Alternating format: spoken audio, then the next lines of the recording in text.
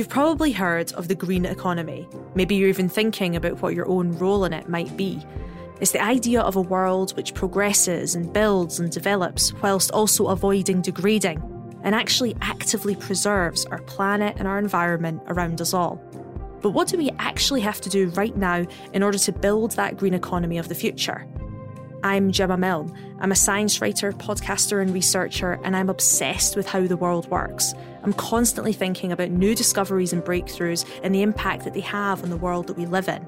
The Institute of Physics, the UK and Irish body that represents professional physicists and publishes groundbreaking research, asked me to host the second series of Looking Glass. We're not all there is, and we're not all that is going to be after us either, or beyond us in space and geography. Our goal is to explore the kind of conversations we need to have to make science more representative and to make sure that when we talk about the future, it's a fair future for everybody. We're all visible. Some people are more visible than others. We all have friends, we have different networks, we have connections with people.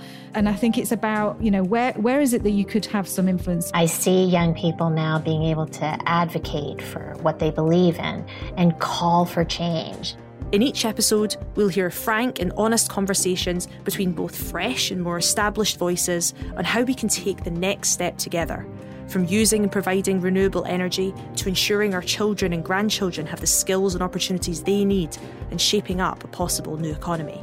We'll be exploring what can make an idea a reality. How do we balance those things, investing for the long term versus investing in challenges that we've got now? And I would say to that I don't think that those two things are mutually exclusive.